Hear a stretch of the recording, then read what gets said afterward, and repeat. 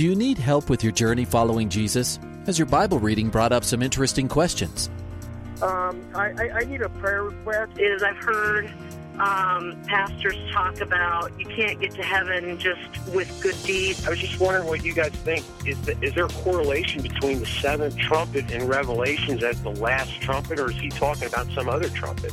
Finally, a place to get answers. We're ready to take your prayer request and answer your Bible questions. Call in at 303-690-3000. Let's join Calvary Live right now. Good afternoon. Welcome to Calvary Live. This is Pastor Nick Cady from Whitefields Community Church in Longmont, Colorado, and I'm here with you today taking your calls and texts live on the air. This is the show where you can call in with your questions about the Bible. You can call in with your prayer requests. We have pastors standing by every weekday from 4 to 5 p.m. Mountain Time, taking your calls, responding to your texts, answering your questions about the Bible, and lifting up your prayer requests to the Lord. And so it's a great opportunity for you. Let's say you have been reading the Bible and there was something you came across and you are like, I don't know what this is about. It doesn't make sense. I'm struggling to understand what it means. Or maybe you're wondering, on the other side, you've got things going on in your life, or you look at the world outside your front door and you say, how does the Bible speak to this situation? You know, what does the Bible have to say about what I'm encountering or experiencing in my life? We would love to answer those questions for you today. So give us a call. And we also want to pray for your prayer requests. So if you're like, you know, I don't really have a question per se, but what I do have is a prayer need. Hey, we are here for that as well. And we have a bunch of people tuning in all over the United States and even internationally who are listening to the show. And as they're listening and we pray for your prayer requests, they're going to be able to join with us and lift those needs up to the Lord. So the number to call, 303-690-3000. That's 303-690-3000. Or you can text us at 720-336-0897. That text line again, 720-336-0897. And my suggestion would be, if you haven't done so yet, save those numbers in your phone. Just make them a contact in your phone so that maybe sometime when you're driving or when you're out and about, or maybe you're listening to the show and you're like, oh, I got to wait for him to say the numbers again. You'll already have them saved in your phone, and you can just pull them up and you can give us a call, or you can text us really quickly if you save those numbers in your phone. So here they are one more time, 303-690-3000 for the call-in line, and 720-336-0897 for the text line. We want to welcome those who are listening in Colorado and into southern Wyoming on Grace FM. Welcome to the program. So glad to have you tuning in today. Today is April 29th. It is a Friday, and you're hearing the show live today if you're listening on Grace FM or gracefm.com. We also have a wonderful Grace FM app. If you haven't done so yet, just add that to your devices, whether it's your tablet or your phone, or if you have a smart speaker, you can actually do that as well. You can tell your smart speaker to tune in to Grace FM. And so would love for you to get those apps if you haven't done so yet. It's a great way for you, maybe as you're traveling this summer or for work or wherever it is that you are, you get those apps on your phone and you'll be able to listen to not only this show, but the other great Bible teaching on Grace FM anywhere you are in the world at any time. So make sure, again, just Grace FM is one word, no spaces, and that will come up for your Apple devices, Android devices as well, and you can get that for free. It's a great way to stay connected. There's also some other goodies in there like Bible reading plans, prayer request options, etc. And so we also want to greet those listeners on the Radio by Grace network of stations all over the United States, based out of Amarillo, Texas, but primarily in the southern states, but again, with representation all over the U.S. And you on the Radio by Grace network are also hearing the show live today. Again, it is April 29th, Friday here, and I'm broadcasting from Colorado. I also want to greet those who are listening in on the East Coast on Hope FM in Pennsylvania, New Jersey, and Maryland, as well as those listening on Truth FM in Tennessee, and those listening on Higher Rock Radio in the Treasure Valley in Idaho. Welcome to the program. Glad to have you with us. Again, this is the show where you can call in with your questions about the Bible and your prayer requests. So the number to call is 303-690-3000, or you can text us at 720-336-0897. Just a few words about myself. My name is Nick Cady. I am the pastor of Whitefields Community Church, which is a Calvary Chapel affiliated church in Longmont, Colorado. That's where I'm broadcasting from today. And if you are within driving distance of Longmont, then you can consider this your personal invitation to come and worship with us this Sunday or any Sunday after this. God's doing great things here at Whitefields, and we would love for you to be part of it. We're a church that values worship. We're a church that values the teaching of the scriptures verse by verse and chapter by chapter, with a center on a focus on Jesus at the center and the gospel as the center of all the scriptures. And so we'd love to have you come worship with us. We've got a great children's ministry program so your whole family can be involved at their level. We have 3 services every Sunday, 8 a.m., 9:30, and 11 a.m. So 3 services. The latter 2 services have a full children's ministry. The 8 a.m. service is a family service. So you can plan your visit accordingly. And our 9:30 and 11 o'clock service are also broadcast online. So if you are not within driving distance of Longmont, we would love for you to join us online if you're looking for a place to worship online this Sunday. And you can also just go to our website, find out more information about where we're located, our address, directions. You can listen to some past messages, and you can just find out what's new with us and what God's doing in our community. You can check that all out at whitefieldschurch.com. That's whitefieldschurch.com. This Sunday, we just started a series last Sunday on the 7 signs that Jesus performed in the Gospel of John. So you might know that the Gospel of John, essentially John says, here's who Jesus is. He is God come to you to save you from your sins and save you from the curse of sin and death. And the way to receive that gift of his grace is by believing in him. Now you might ask, well, why should I believe in him just because you say so? And John says, no, I'm going to give you evidence and reasons for believing in Jesus. And that's what he does. He gives 7 signs throughout particularly the first part of the Gospel of John, leading up to the time when Jesus goes to Jerusalem. And he gives us 7 signs, and each of these signs, so John's gospel doesn't refer to Jesus' miracles as miracles, it calls them signs. And the nature of a sign is that a sign points to something beyond itself, and a sign exists to lead you to a particular destination. And John says the destination he's trying to lead you to is faith in Jesus so you can have life in his name. And he's building a case through showing you the things that Jesus did to show you that Jesus is indeed who he claimed to be, and he is the Savior that you need. And so this Sunday we'll be looking at the second of Jesus' miracles. It's one that often gets overlooked, in my opinion. It's at the end of John chapter 4.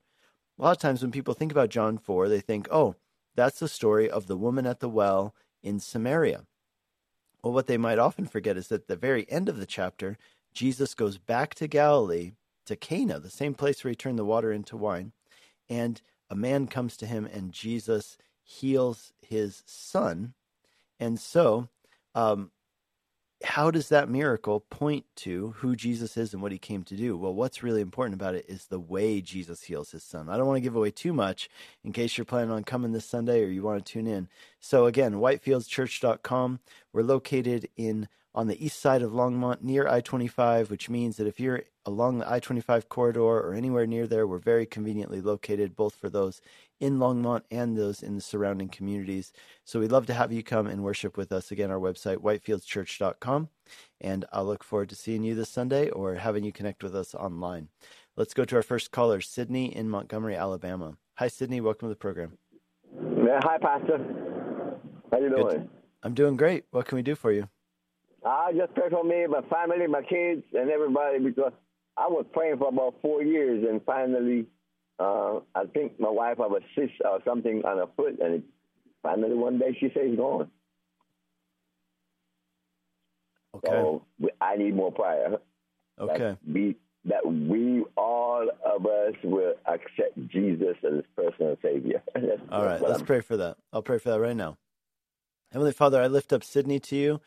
And Lord, I pray for him, his children, his grandchildren. Lord, I pray that they would put their trust in you as their Savior.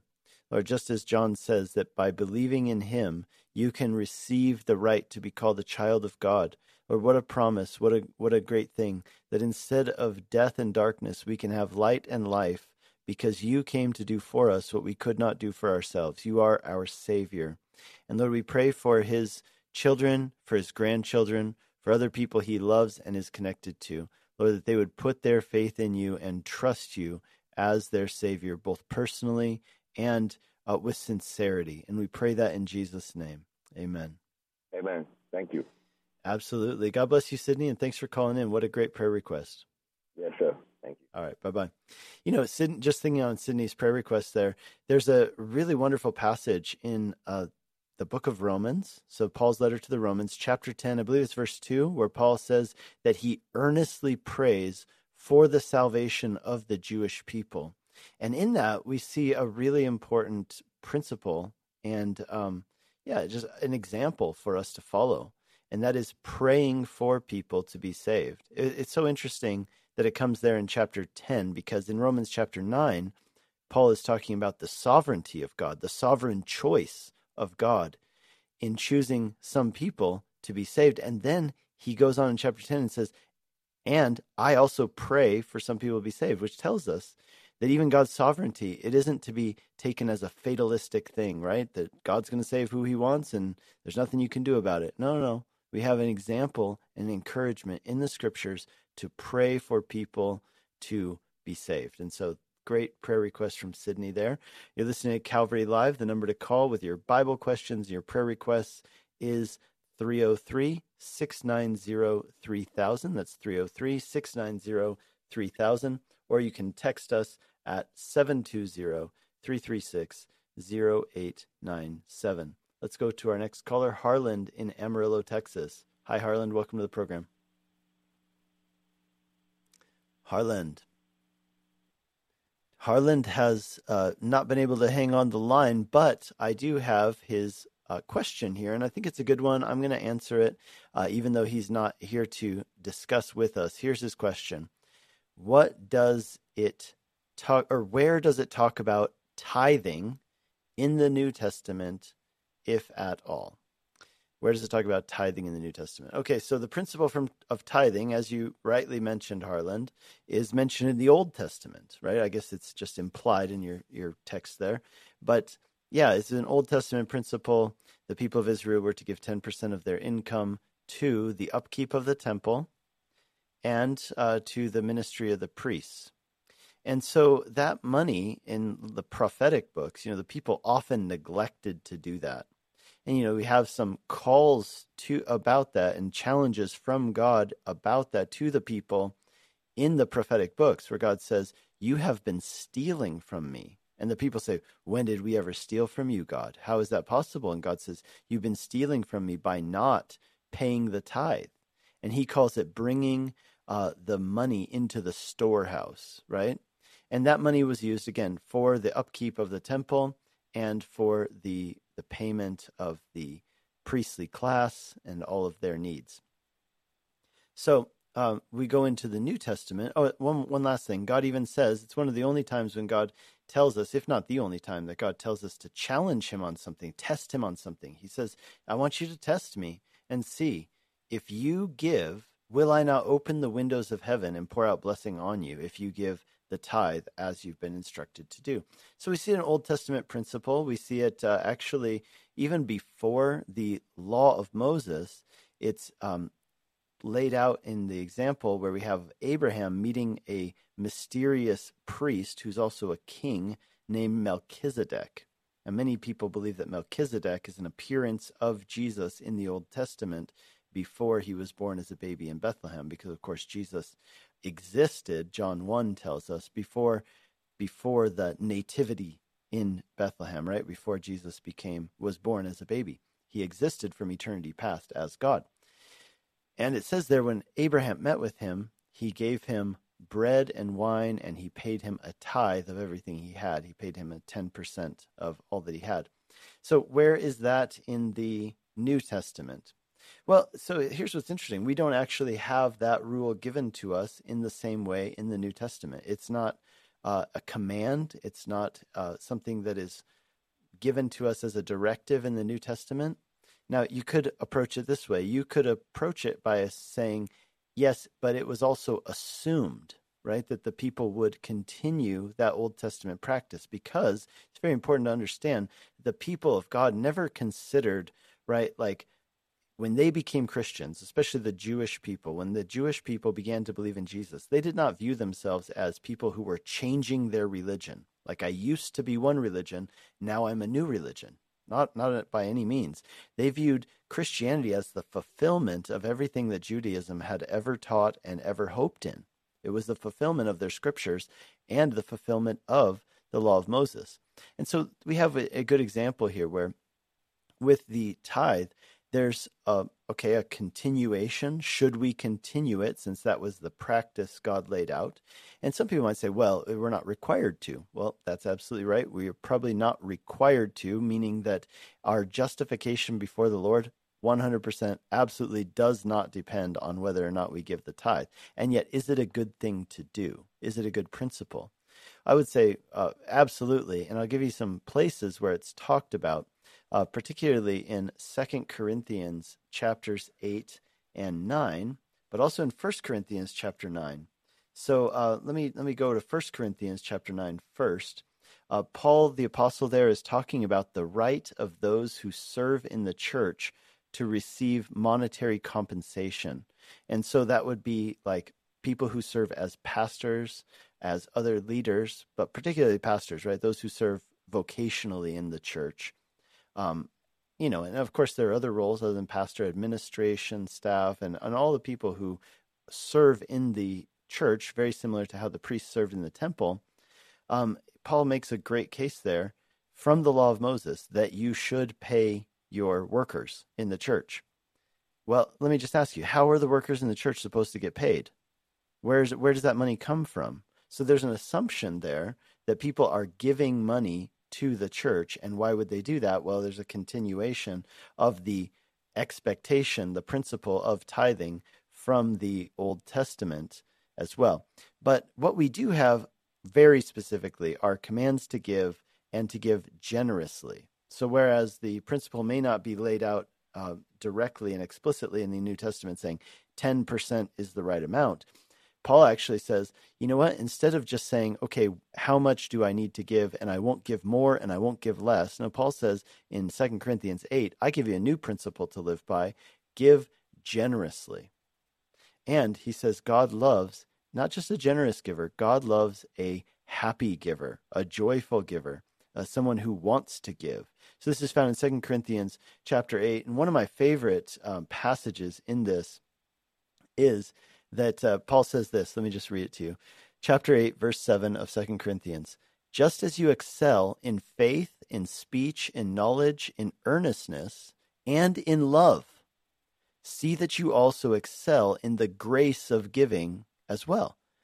So that's really interesting, right? That tells us that Christianity isn't just about having faith, saying the right things, knowing the right things, and even having love for other people. But there's also this aspect where we're called to give. And that giving, it says, is an act of grace. And why is that? What it means is that giving is actually good for us. And then he says, in what is one of my favorite passages in the Bible, for you know the grace of our Lord Jesus Christ, that though he was rich, yet for your sake he became poor, so that you by his poverty might become rich. Okay, I'll just stop there. That's beautiful. That's the gospel. It tells us the gospel motivation for giving. But let me just give you some real practical tips that I give to people in my church who ask me about giving. I always say this. You should give in such a way that it changes your lifestyle. If it doesn't change your lifestyle, then you're missing the point, right? So rather than just giving from your excess, I would say that the point of a sacrifice is that it should hurt a little bit. You should feel it. It should change the way you live. So here's what I mean. Some people would say, well, I can't afford to give because then I wouldn't be able to do all the things that I do, right? Like I've got all these things. I go out to eat this many times a month. My kids are in sports, whatever it is. And, I've got these paid subscriptions for, all these streaming services, for example, and all these things. And they say, well, I can't give because then I'd have to give something up. And my point is, you should absolutely have to give something up in order to give. That's what makes it a sacrifice. And that's what makes it, it also shapes your life, right? In other words, if at the beginning of the month I give 10% of my income to the work of God through the local church, or I might give more, right? But let's say I give that chunk. Well, that means that come the end of the month, I'm going to have 10% less of my money than I would have had otherwise, which means I can do less things. And that's actually the point, because here's what Jesus said: where your treasure is, there your heart will be also. And what that means is that you can actually direct your heart by saying, I'm going to put my treasure into the things that I believe my heart should be invested in. And so I'm going to put my treasure into this. And what happens is that your heart will follow your treasure. And so you get to be the one directing it, right? And say, I'm going to put money into this church or into this mission trip or into this radio ministry or whatever it might be. And then all of a sudden your heart becomes invested because now you've got some skin in the game. You've got some money in the pot, if you will. You want to know, how is that ministry going? You're going to be praying for it. Man, it's a fabulous way to direct your heart. Money, rather than getting its claws into you, you can use it to direct your heart in the right ways. It's a beautiful, beautiful thing. So do you have to give 10%? I don't think you have to, but I would say you should give according to these principles. 10% is a good rule to follow, or say a model to follow. If you don't know how much to give, start with 10%. Give as much as it actually costs you something. That's my principle. It should hurt a little bit, and it should change the way you live. So those are my principles for you. Thanks for a great question. Turns out that the questioner, Harlan there, he's a truck driver. So Harlan, I hope you were able to listen to us even though your phone dropped. Hey, listening to Calvary Live. This is Pastor Nick Cady from Whitefields Community Church in Longmont, Colorado, taking your calls and texts live on the air. The number to call, 303-690-3000, or you can text us at 720-336-0897. Let's go to Allie in Kentucky. Hi, Allie. Welcome to the program. Hi. How are you? Thank you. So I'm good. How are you? Great. Okay, so my question is regarding fertility, and it's in the Old Testament and New Testament. And Old Testament, it seems like women are barren, and then God kind of at the right time opens up their womb. Well, in the New Testament, Jesus died for our sins, but also for our healing. So is that considered a sickness that can be healed? So therefore, if I'm trying to conceive, is this something that I just need to simply wait on God's timing, or is it something that I need to be praying for sickness to leave if I've had difficulty getting pregnant? Yeah, great question. I'm sure that I just commend you on your courage to call in and ask that. I've known a lot of people who struggled with infertility, and I know how hard it can be. And so, let's pray for you here at the end of this too, and also other women out there who are listening, who are struggling with it. One of the examples I would give you is, 1 Samuel. We see infertility there with Hannah. We see it with later on chapter 6. We see some comments about her infertility. Here's what I would say about it. I would say that it seems to be clear that infertility is a result of the curse of sin and death. Now, it doesn't mean that it's a God's punishment on any particular person. But what it does mean is that our bodies aren't working the way that they were meant to. And so there are times where we say a child is a gift from the Lord, and a gift by nature is not something that's owed to anyone. It's not a given. It's not something that should be taken for granted. And so I personally think, infertility and miscarriages, by the way, are actually listed in Exodus and Deuteronomy in the same category as sickness and afflictions, which are part of the result of the broken world we live in because of the fall. So what that means, infertility and miscarriages are not part of God's good design, and therefore we should be praying for those who want to have children but struggle with infertility and miscarriages, just as we pray for the sick. So okay. I think that's the answer. But let me pray for you as well. Heavenly Father, we pray for Allie, and Lord, we pray that you would be near to her during this time. Lord, we pray that you would remove just whatever is preventing her from becoming pregnant. And Lord, we pray that you would be using this time to shape her as well. Lord, we know that there's no guarantees and that you know all things and that you love us the most. And so, Lord, we just commend her into your hands and say your will be done in her life. We pray for others out there listening who are struggling with these same things themselves. But Lord, just as we pray for those who are sick and struggling, Lord, we right now pray for those who are struggling with infertility and miscarriages. And Lord, we pray that there would be healing in that area, Lord, that you would bring about full-term pregnancies for those who want to have children and want to raise their children in your ways. And so we pray that, Lord, for Allie and for others listening as well. In Jesus' name, amen.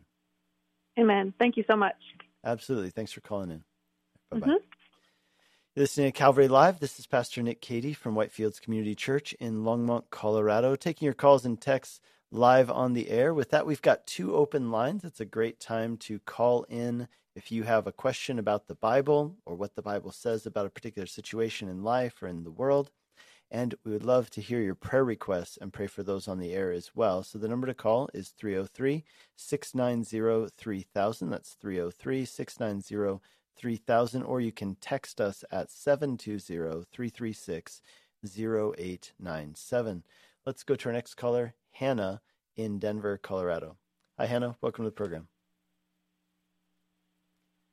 Oh, Hannah might have dropped as well. So Hannah says here that she had a terrible day at work.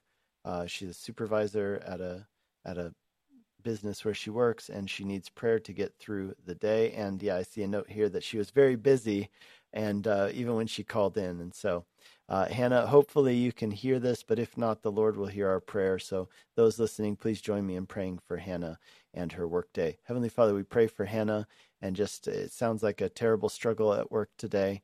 Lord, we pray that you would sustain her by your grace. Lord, just as you sustain our lives every day, Lord, I pray that you'd sustain her in this moment. Give her the strength to get on with what's right in front of her and to make it through the end of this day. And Lord, I pray that even in the midst of this struggle, she wouldn't just survive this struggle, but Lord, she would thrive in this, Lord, and that you would use this in her life for your purposes, both your purposes, what you want to accomplish in her, but even, Lord, what you might want to accomplish through her. And so, Lord, we pray for Hannah. Strengthen her, Lord, be the lifter of her head that raises her countenance. And Lord, we pray that she would walk through this day in faith and in the strength of your victory and your spirit inside of her. And we pray that in Jesus' name. Amen. Hannah, we're praying for you and hoping that your day gets better and that you make it through by God's grace.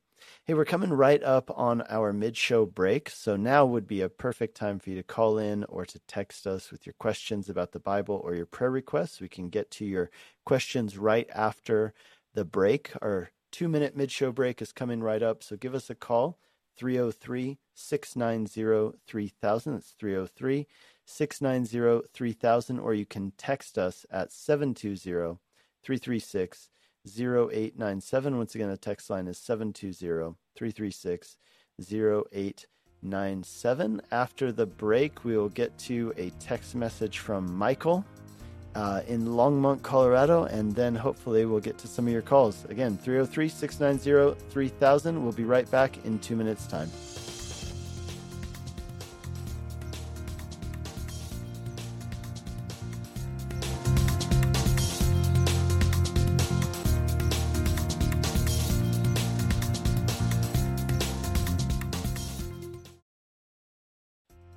Welcome back to Calvary Live. Give us a call at 303-690-3000 or text us at 720-336-0897. Let's join Calvary Live right now. Good afternoon. Welcome back to Calvary Live. This is Pastor Nick Cady from Whitefields Community Church in Longmont, Colorado. I'm here with you today taking your calls and texts live on the air. The number to call is 303-690-3000. Give us a call with your questions about the Bible.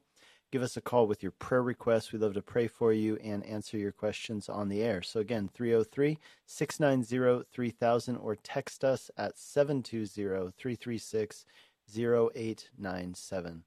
Let's go to Lucy in Colorado Springs. Hi, Lucy. Welcome to the program. Yes. Hi, Pastor. I just want to tell you guys thank you very much. I've been blessed through you. I listen to you guys on my way back and forth to work. I own a small business in Colorado Springs, and I want you please to pray for my business, that God will use it for His glory. I pray every day, and I say, Lord, this is yours. You do with it as you please. And I am a bold person. I let everybody around me, customers, people that work with me, know that I am Christian. My heart is with the Lord. And, I pray for them. And I just want God to be glorified in my business. And I want God to send me people that can work with me that are godly people as well. Okay. Yeah, those are great requests. So let's pray for that together. And I just encourage everybody listening, join with me in praying for Lucy and her business. So Heavenly Father, thank you for Lucy. Thank you, Lord, that she knows you and walks with you. Thank you, Lord, that she's seeking to be a witness of your glory and grace through her business and in her life. Lord, we do pray for her business that it would bring much glory to you. Lord, that as it generates income, it would be a blessing to her community, that it would be a blessing to those who work for her and those who purchase things from her. Lord, we pray that it would also be a forum for her to get to meet people and to share her faith and shine your light in their lives.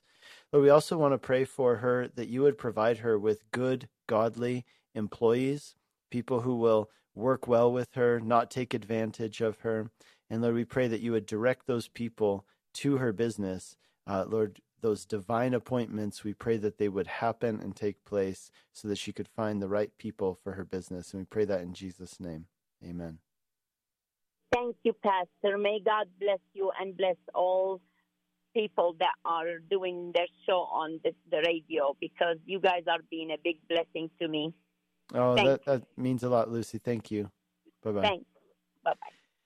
Hey, you're listening to Calvary Live. This is Pastor Nick Cady from Whitefields Community Church in Longmont, Colorado, taking your calls and texts live on the air, answering your questions about the Bible, and praying for your prayer requests. So the number to call is 303-690-3000. That's 303-690-3000, or you can text us at 720-336-0897. Let's go to Daniel in Greeley, Colorado. Hi, Daniel. Welcome to the program. Hi, Pastor. It's so nice to talk to you. Great to hear from you. I have a question about the Mormons. So, I'm a youth leader at my church, and I know about God. I have known Christianity my whole life. But the last 3 days, I made not friends, but they've been talking to me about Mormonism, and I wonder, what's going on with that religion? Because, it sounds the same as Christianity, and they call themselves Christians. And I was telling the person before you that I know that the word Christianity means a born-again Christian. But why does it sound the same, their religion or their cult, as the Christianity?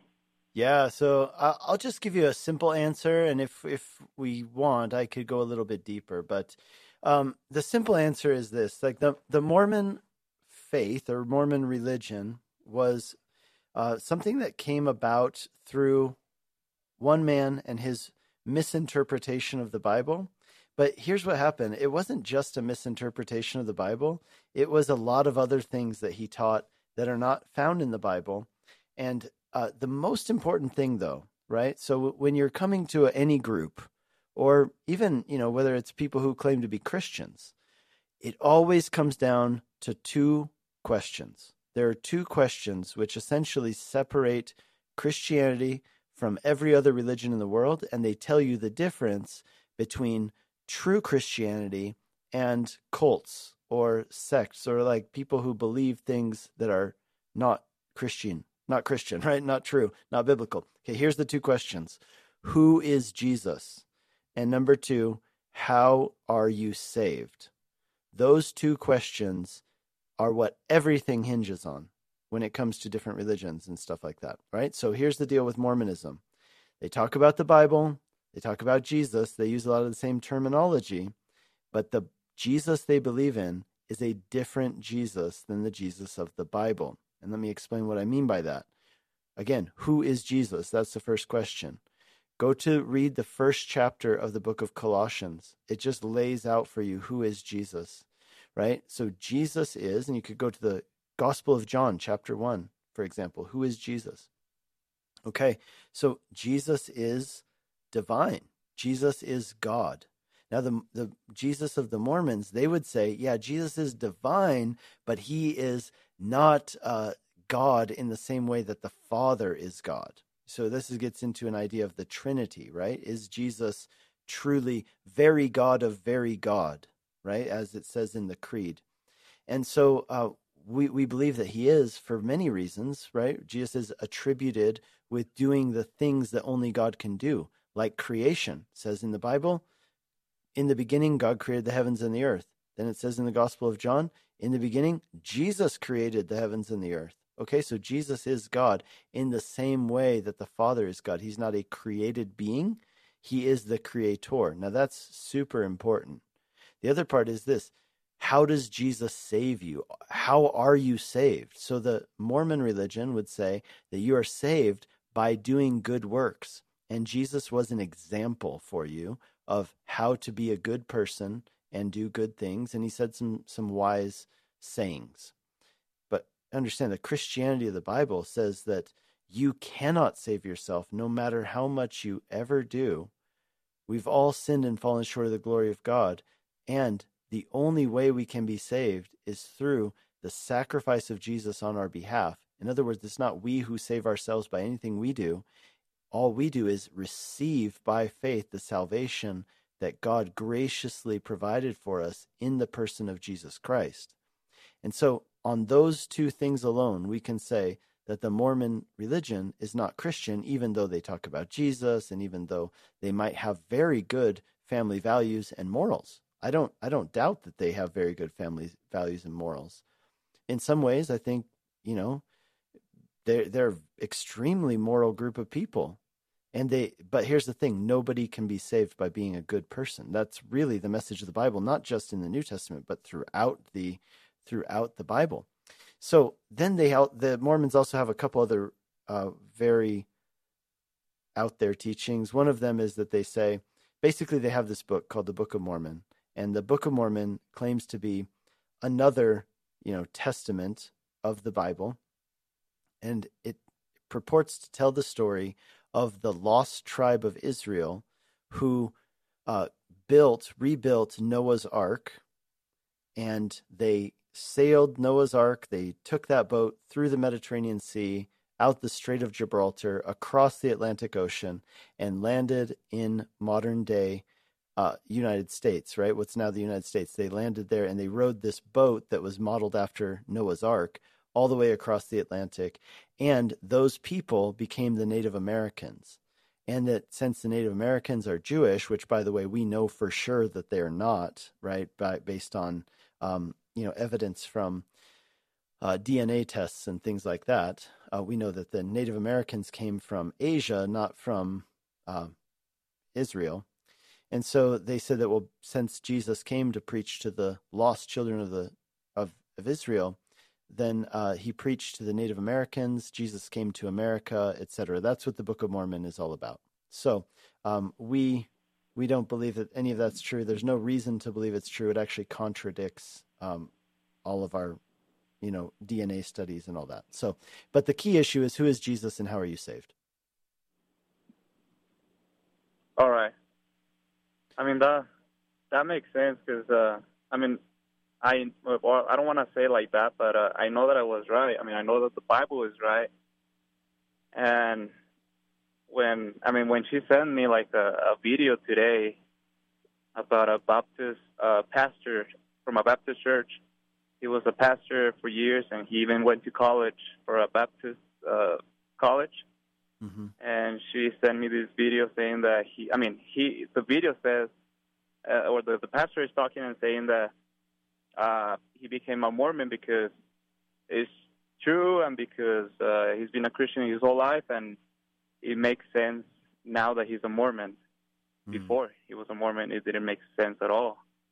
So I'm like, I mean, I was thinking, and I was like, maybe he was not a Christian. I mean, to be honest, he was not a real Christian, right? Yeah. So actually, I mean, I hate to go around purporting and trying to claim who's a Christian, who's not a Christian. That's not really my job. But I will say that, yeah, I would tend to agree with you in this case that someone who leaves the faith like that, I would actually base it on Hebrews chapter 10.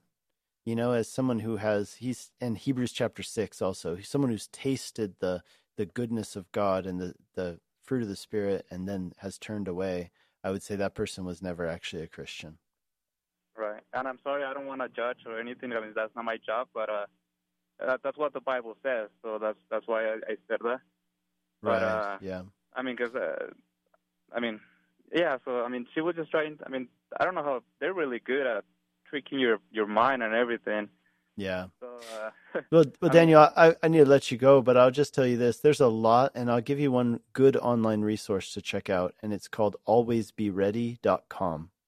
So alwaysbeready.com, and they have an article there on Mormonism with lots of information that you could research and equip yourself.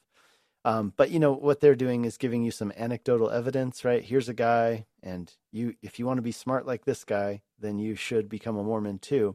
That's not a good reason to do anything, right? So we want to base our beliefs on the scriptures, and we want to do good theology, not just like, hey, this guy was a Baptist pastor and now he's a Mormon, and therefore you should be too. That's just not even a good argument. So, yeah. Well, thank you so much.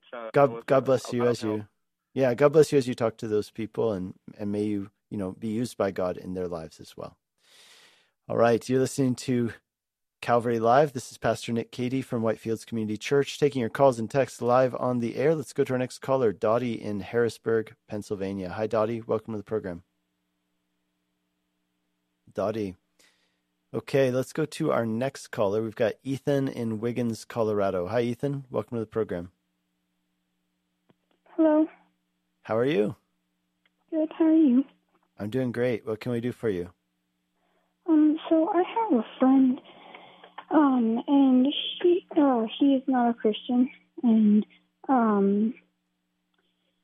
he said if Jesus died on the cross, did he really actually die?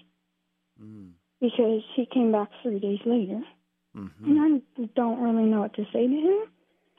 I mean, I was seeing if you guys knew anything. Yeah, no, I can give you a good answer for your friend there. So the answer is this. We know for sure that Jesus died on the cross for a couple reasons. And maybe the most important reason is found in the Gospel of John, chapter 19. And the reason it's important that it's in the Gospel of John is because John is the only one of Jesus' disciples who was there and watched Jesus get crucified. All the other ones ran away and fled. And it was only John and a few of the ladies who followed Jesus who had the courage to go to the cross and watch at the foot of the cross. And John tells us that as he was standing there at the foot of the cross, watching Jesus, probably with a small crowd, watching Jesus be crucified, it says that he watched as the soldiers, what they would do is they needed to make sure that the people who were being crucified, that they actually died. And so he says that they took a spear and they stabbed Jesus in the heart under his ribs, and that he saw blood and water come out. And that indication of blood and water, it means that his heart was no longer pumping, that the blood came out in that way. Jesus' heart had stopped. He was no longer doing that. And plus, then he got stabbed in the heart and the blood came out. And so if that's the case, then we know for sure that Jesus died. The other reason why we can be sure that Jesus died is because these people who crucified him, they were professional executioners. This is their job, is to kill people by hanging them on a cross and making sure that they're dead. And they wouldn't take somebody down from the cross unless they had died. So that's another reason. One further reason I'll give you is that nobody like 2,000 years ago when this happened, nobody who read about this would have assumed that Jesus had actually survived, because they knew what crucifixion was like. They had seen it, and it's not something that anybody would survive. And it's definitely not something which, like 3 days later, having been locked up in a cave, without any food or water. I mean, that's another part of this. No food and water for 3 days in a cave tomb, after having gone through crucifixion. Really, nobody who studies these things would believe that Jesus somehow survived that and then just moved that giant stone and walked out of the tomb. Mm-hmm. Okay. Thanks. Yeah, thank you for calling in, and that's awesome that you're talking to your friends about the Bible. Keep that up. Okay, thank you. All right, bye-bye. Hey, you're listening to Calvary Live. This is Pastor Nick Cady from Whitefields Community Church in Longmont, Colorado, taking your calls and texts live on the air. We've got all open lines, so now's a great time to call in. As we wait for those calls to come in, we're going to go over to our text line and answer some of the text messages that have come in. So the number to call is 303-690-3000. That's 303-690-3000, or you can text us at 720-336-0897. Once again, 720-336-0897. Let's go over to our text line. We've got a text from Michael in Longmont. He says, my question is, how come the two witnesses' bodies can't be touched? So this is a reference to, and I had it up here just a second ago, it's a reference to Revelation chapter 11. So in Revelation chapter 11, we read about how during the time of the tribulation, there will be two witnesses who come and they witness to God. And many people believe that these people are, either they come in the spirit of Moses and Elijah, or they are in fact Moses and Elijah come back to earth. And there's a few reasons for that. The things that they're describing, the ways that they're described are as doing things that Moses and Elijah did in the Old Testament. So we read that during the time of tribulation, which is a great time of struggle and time when God's judgment is being poured out on the earth. This is Revelation chapter 11. That during that time, which is in the future, there will come two people and they will be like prophets. In fact, it even says that they are prophets in verse 10 of chapter 11. And so these two people will come as prophets, and they will prophesy for 1,260 days. And then they will be killed in Jerusalem, and their bodies will be left to lay in Jerusalem for 3.5 days. And then it says the breath of life from God will enter them. They will stand to their feet, and great fear will fall on those who saw them.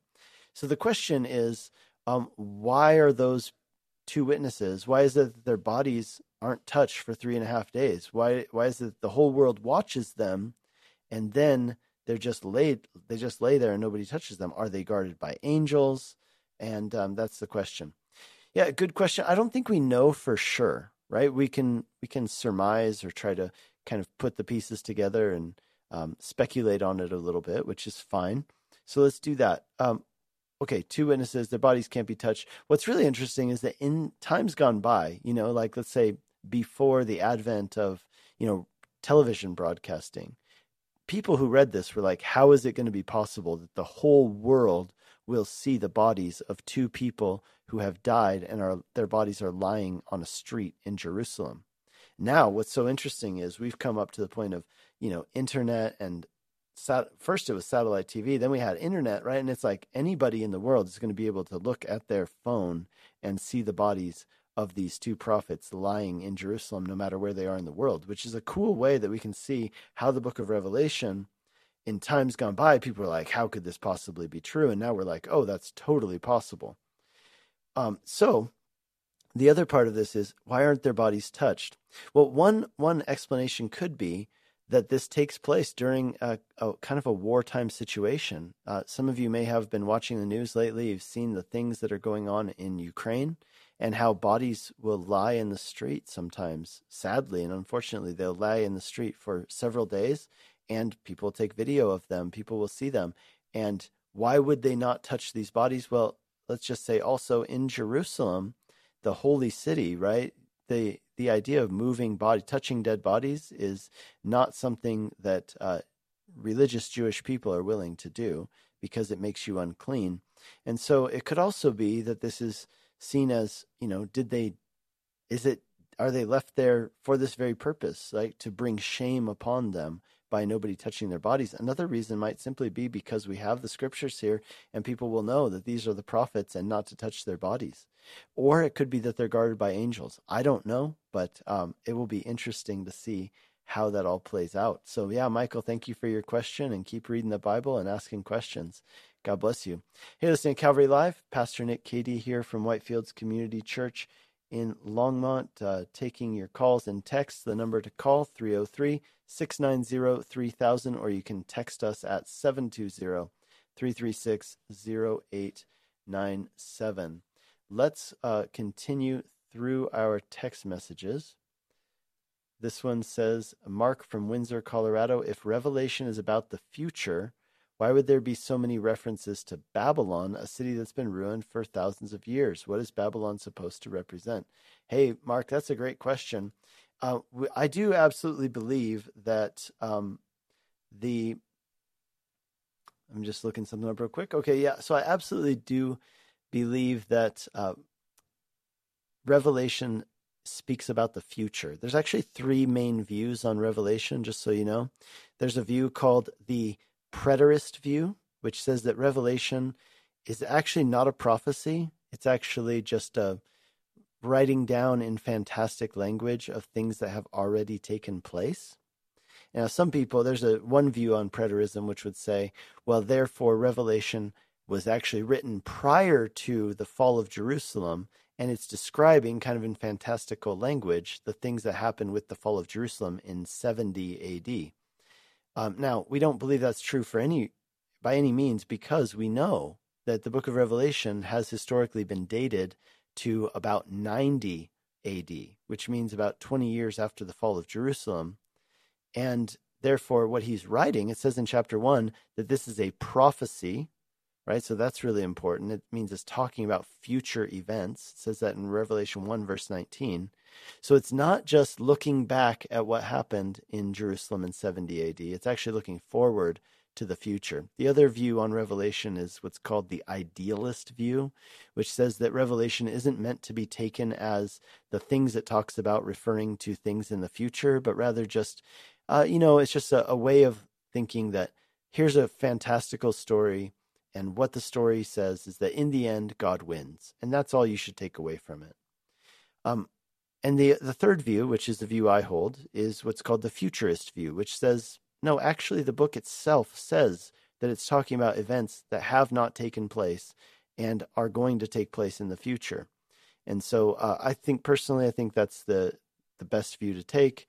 And the futurist view, and so you're asking, why does it talk about Babylon? Well, there's a great reason for that.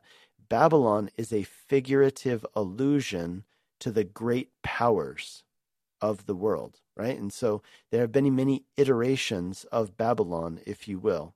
An iteration of Babylon was ancient Rome. And actually, Rome is referred to as Babylon in, where is it? Is it 1 Peter, where he refers to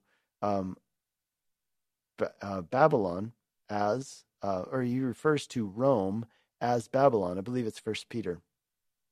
And so there's an example, like Babylon had been destroyed by then, but people looked back at Babylon and said it was a wicked kingdom established against God. And so, Rome is the new iteration. So it's kind of like this idea of the world system that is aligned against God is, represented using the word Babylon. And so, just as Rome was an iteration of Babylon, many people would surmise that, our world system of today is, the new Babylon, Babylon the Great, right? So whether that's represented by, whatever city we're talking about, I think it can actually be represented by multiple cities at the same time.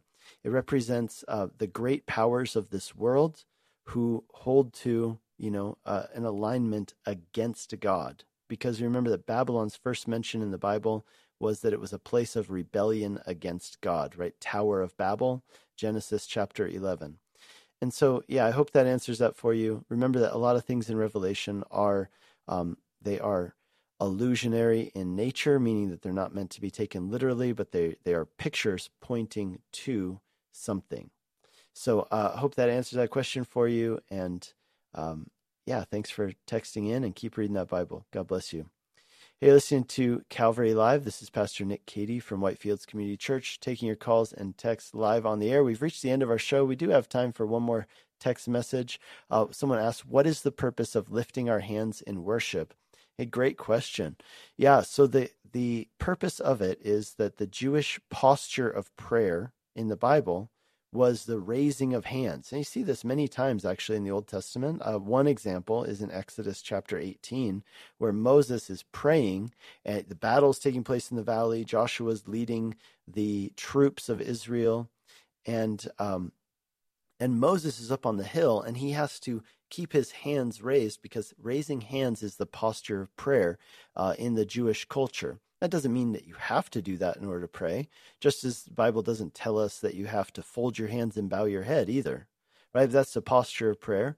And what's interesting, the Jewish posture of prayer was generally raising your eyes up towards heaven, whereas we in the West tend to bow our heads to the ground. And the idea, you even read it in the Bible, Jesus raised his eyes up to heaven and spoke to God, right? That's the Jewish posture of prayer. On the one hand, I would say it also communicates something, right? It communicates kind of like a child lifting their hands saying, Daddy, pick me up. Or it also is a position of surrender. Think about it. When you surrender, you put your hands in the air and you say, I am surrendered to you. I am at your mercy. And so those are the things that are communicated as we worship with our hands raised. But great question. And I love the fact that you're asking a question about a practice, making sure that, like, why are we doing this? Not just following along, but asking the question. Wonderful thing to do. And I would encourage all of you, keep reading your Bibles, keep asking those questions. And as we seek the Lord, he's going to lead us into all truth by his Holy Spirit. That's his promise to us. Hey, you've been listening to Calvary Live. We reached the end of our show. My name is Nick Cady, pastor of Whitefields Community Church in Longmont, Colorado. We'd love to have you worship with us this Sunday. For service times and directions, you can check out our website, whitefieldschurch.com. So that's whitefieldschurch.com. I'll be with you again next Friday. God bless you and have a great weekend.